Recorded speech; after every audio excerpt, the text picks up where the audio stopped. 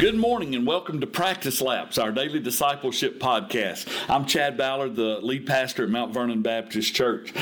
This morning, I want to talk to you about a passage in Romans 11, verse 33. It says this: "Oh, the depth of the riches, both of the wisdom and knowledge of God!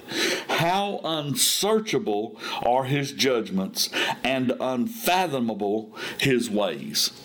You know, as Paul wrote that, I think about the fact that he understood and loved the Word of God. As a Pharisee, he had memorized so much of God's Word.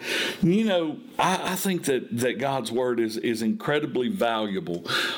If for 100 reasons, but one of the most important ones to me is it is our standard by which we live. Whatever God's Word says is right. It is what we measure our lives against, and the standard does not move. If you were to, there was a time in our country when we did not have a Bureau of Weights and Measures, and so a pound of something in one state might not weigh the exact same thing as a pound of something in another state because they had a different measuring device. And so our founders found very early on that it was important, if we were going to have interstate commerce, that we were able to measure things by the same standard.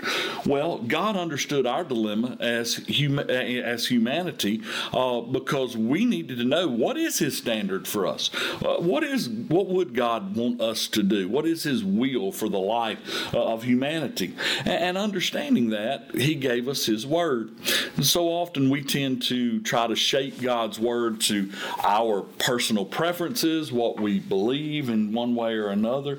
But y'all, the Bible is not meant to be paraded past the judgment of our mind, okay? That's not the purpose of it. We don't get to judge the Word of God. The Word of God judges us. This is right. As a disciple of Christ, we have to understand that. We can look around and measure ourselves against so many other people, and we may be doing really well compared to one. We may be doing poorly compared to another. But the truth is, God's Word is the only standard by which we're called to live. God's Word has a life of its own, a voice of its own. And that's why Paul, when he writes this, he says to us so clearly that the Word of God has such a depth of riches, both in wisdom, knowing what to do, how to live, and a knowledge of who God actually is. And then he says, how unsearchable are His judgments. You see, His Word judges us.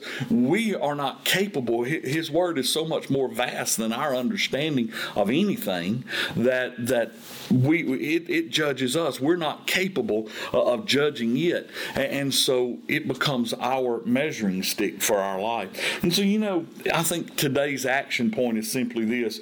When was the last time you studied God's Word? It is so important that we build the Word of God into our life. I try to memorize Scripture.